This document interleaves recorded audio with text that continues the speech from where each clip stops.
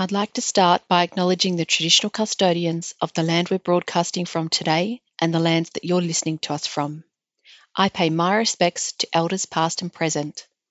I take a moment to acknowledge traditional custodians' connection to and care for country that here extends back some 60,000 or so years and continues today.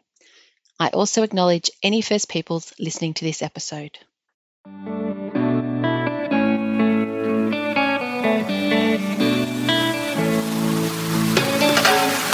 If you add something pleasant after an unwanted behaviour, you're going to be increasing or maintaining that unwanted behaviour. So if your horse is nuzzling your pockets or pulling at your jacket, and then you give them some food or a scratch, guess what behaviour you've just increased or maintained? Welcome to episode 7 of An Equine Conversation, a podcast brought to you by Abby's Run Equestrian. I'm your host, Sarah Nichols, and I have been teaching people about horse management, handling and riding for over 27 years through riding schools, pony clubs, working equitation clubs, adult riding clubs and privately. And I am the founder and owner of Abby's Run Equestrian. Through An Equine Conversation, I'll share my expertise with you along with helping you connect to and hear from some amazing experts in their own fields. We'll also be talking with horse owners about their journey with their own animals. This podcast aims to help you, the horse owner, improve your knowledge by giving you access to top quality information that will help you be the best horse owner you can be so that you can give your horses the best life possible. We'll explore ways our horses can be physically and mentally healthier through topics around training, horse health, enrichment, emergency preparedness, history, our own mental well-being and physical health, and a whole lot more. These podcast episodes are absolutely designed to be thought-provoking, and they may bring you some ideas, approaches, or information that you have not come across previously.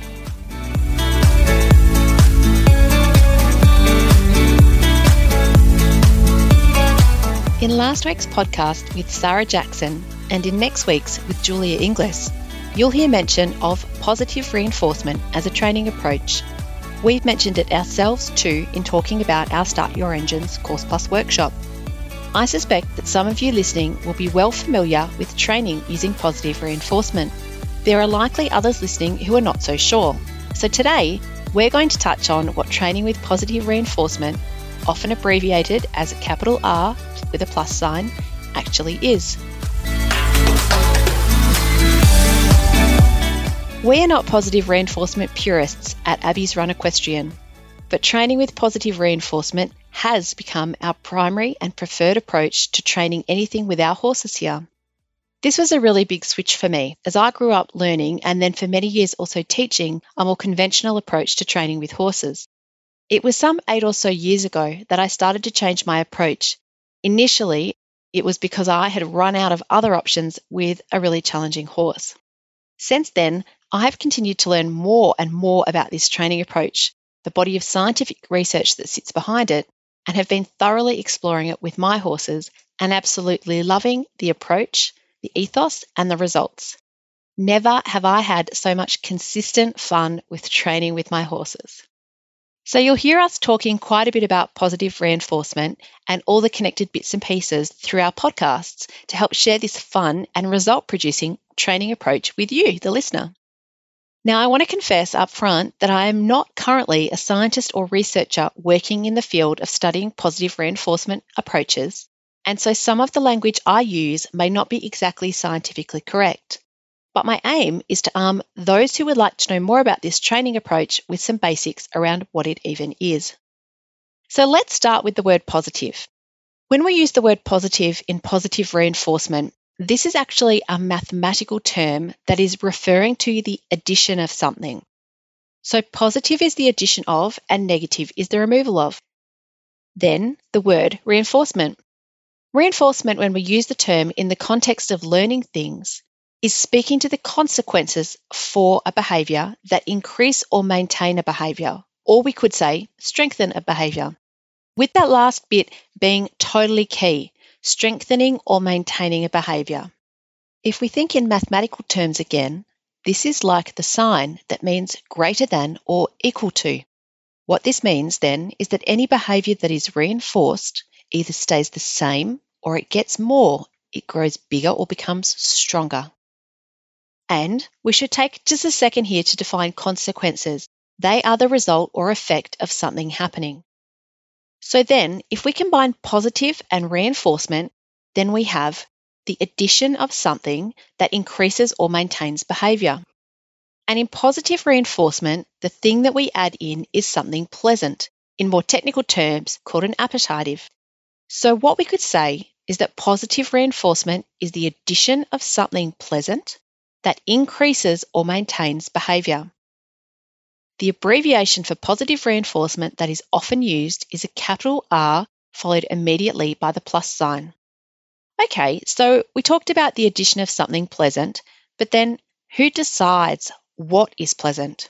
Well, it's the one who's doing the behaviour. So in training our horses, that means that it's our horse that gets to decide what is pleasant or not. And then comes to the question of, well, how would we know if they find something pleasant or not? And here's where observational skills are absolutely key, and being able to understand and interpret equine body language is so important, like we were talking about last week with Sarah Jackson. I mean, observation and understanding and interpreting equine body language should be something that all of us who work with horses are doing and striving to get better at, regardless of whether positive reinforcement is your primary training approach or not. This is why you'll hear us repeatedly talking more about equine body language throughout these podcast episodes. So, right, our equine learner gets to decide what's pleasant, and we need to be able to monitor this through their body language, but also what helps us know if they think it's pleasant or not is if they repeat the behaviour that has gotten them the pleasant thing, and how fast they repeat it if we ask for it, or if there's some lag time or faffing about that happens first. Having a variety of things that your equine learner finds pleasant at different times is really important too, as their preferences can change throughout the course of a day and throughout the year depending on many factors. To illustrate this for you, we could use the analogy here. If I asked you to help me move 100 bales of hay, and in return I offered you beer, wine, or pizza or chocolate, what would you choose? Maybe you like more than one of these choices, but this time you said you'd have the chocolate. But what if I then said, yeah, but it's the day after Easter and you've binged on chocolate for the whole Easter weekend to the point of being ill? You might decide that you'd prefer something other than chocolate. Likewise, if you chose wine just now, but then I said, well, sure, but you actually had a really big night the night before with your girlfriends, and maybe you went a little bit hard, so would you still choose wine? Hopefully that helps you to see how the context can really impact your preferences and so what you would prefer to do particular things for. And it's the same with our equine. So the most obvious and often easiest pleasant thing or positive reinforcer we have at our disposal for training with our horses is food, and the wide variety of food options out there for horses, from pasture to hay and all the different types of hay, to processed food, carrots, apples, browse from trees and shrubs, etc. In the food category, there is a massive number of options. There are other reinforcers we can use too, things like scratching, if this is something that our equine likes, which again can vary from day to day. I know at this time of year, which is spring, coming into summer very soon, our horses are particularly itchy and they are really very interested in having scratches with us right now. There are also many natural reinforcers in the environment for our equines, things like food, so pasture, and friends. These are really important. Sometimes these natural reinforcers can be more reinforcing for our equine learner than what we have on offer. Maybe their friends are playing and running around, and so this is far more captivating for their attention than our little piece of carrot. A quick word here about rest. Rest is something that all species need and are entitled to have. If anything, rest in the context of training is the removal of activity. So the removal of or subtraction, not the addition of. And we know that means that we can't say it's positive reinforcement. Again, we really do need to be able to observe and interpret equine body language to understand what our horse or other equine finds pleasant and so positively reinforcing. When we're using positive reinforcement, so food or other reinforcers, the reinforcement has to be given to the horse very soon after the behaviour has occurred for that reinforcement to be connected to the behaviour that it's reinforcing. So this means that giving your horse a hard feed at the end of a training session is not going to positively reinforce your whole training session. It is going to be connected to the behaviours that happen immediately before the feed is given to the horse. And here, it's a good time to mention that. And to say this, let me again remind you that positive reinforcement is the addition of something pleasant to maintain or increase behaviour, and that the addition must happen very soon after the behaviour. So, if you add something pleasant in after an unwanted behaviour, guess what?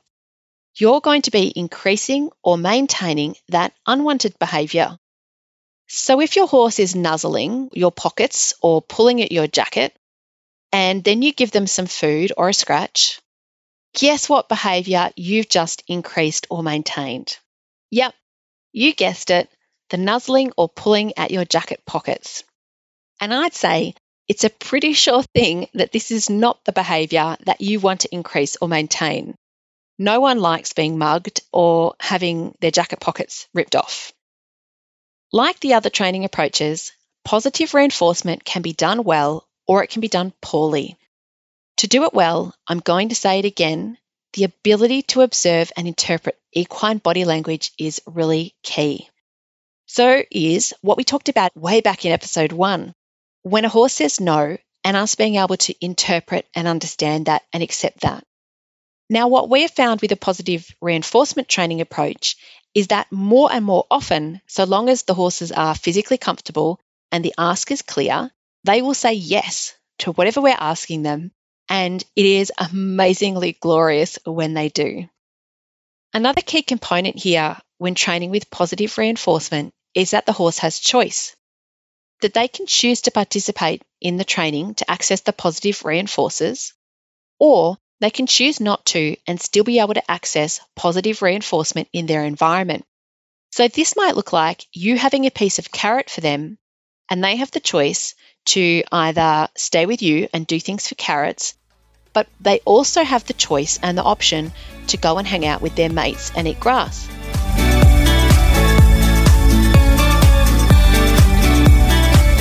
This is a super quick explanation today.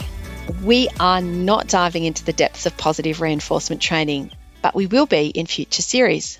Today, we're hopefully helping give you a working definition and some context into what positive reinforcement as a training approach is, where positive reinforcement, again, is the addition of something pleasant to maintain or increase behaviour. If you're keen to start exploring a positive training approach with your horse, start by putting your body language observation skills to the test and doing some trialling to figure out a few things that your horse does find reinforcing. And that will be different for every single learner.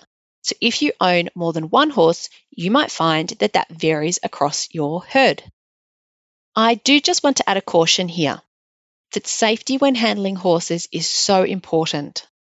If you are starting with or plan to start training with positive reinforcement, to ensure that you have success, start in what's called protected contact, where you are on one side of a barrier, like a gate, and the horse is on the other.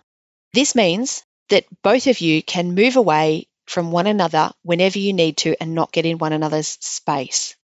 Also, work with a positive reinforcement coach to help get you off on the right foot and reduce the risk of problems developing. This can be done both in person, but now more and more is available virtually. This is something we can help you with here at Abby's Run Equestrian, but there are also many other wonderful instructors who train using positive reinforcement out there too.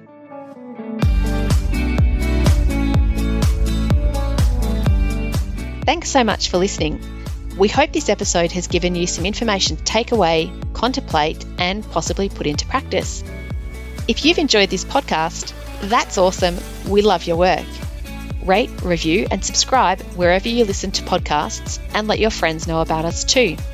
Sign up to our mailing list at www.abbysrunequestrian.com.au to be the first to hear about upcoming activities and programs on offer. You can also find us at Abby's Run Equestrian on Facebook. We are super excited to have our autumn Start Your Engines Course Plus workshop happening from the 24th of March through until the 2nd of April 2023. Start Your Engines Course Plus workshops are a week-long online course culminating in a full weekend workshop on site at Abby's Run Equestrian in beautiful northeast Victoria. The week-long course content is designed to fit in around your daily work life, so you're not needing to take time off. The course includes short, bite-sized presentations and small but important pieces of homework to get you thinking and prepared for the weekend. Then, when we get together, it's hands-on and all systems go with us and our horses. Your learners get to stay home where they are most comfortable. The weekend involves discussion, various games, learning and practicing mechanical skills and hands-on time with our equine team. This Course Plus workshop will help get you started or help continue your learning journey in training using positive reinforcement. Show notes from this episode are available online.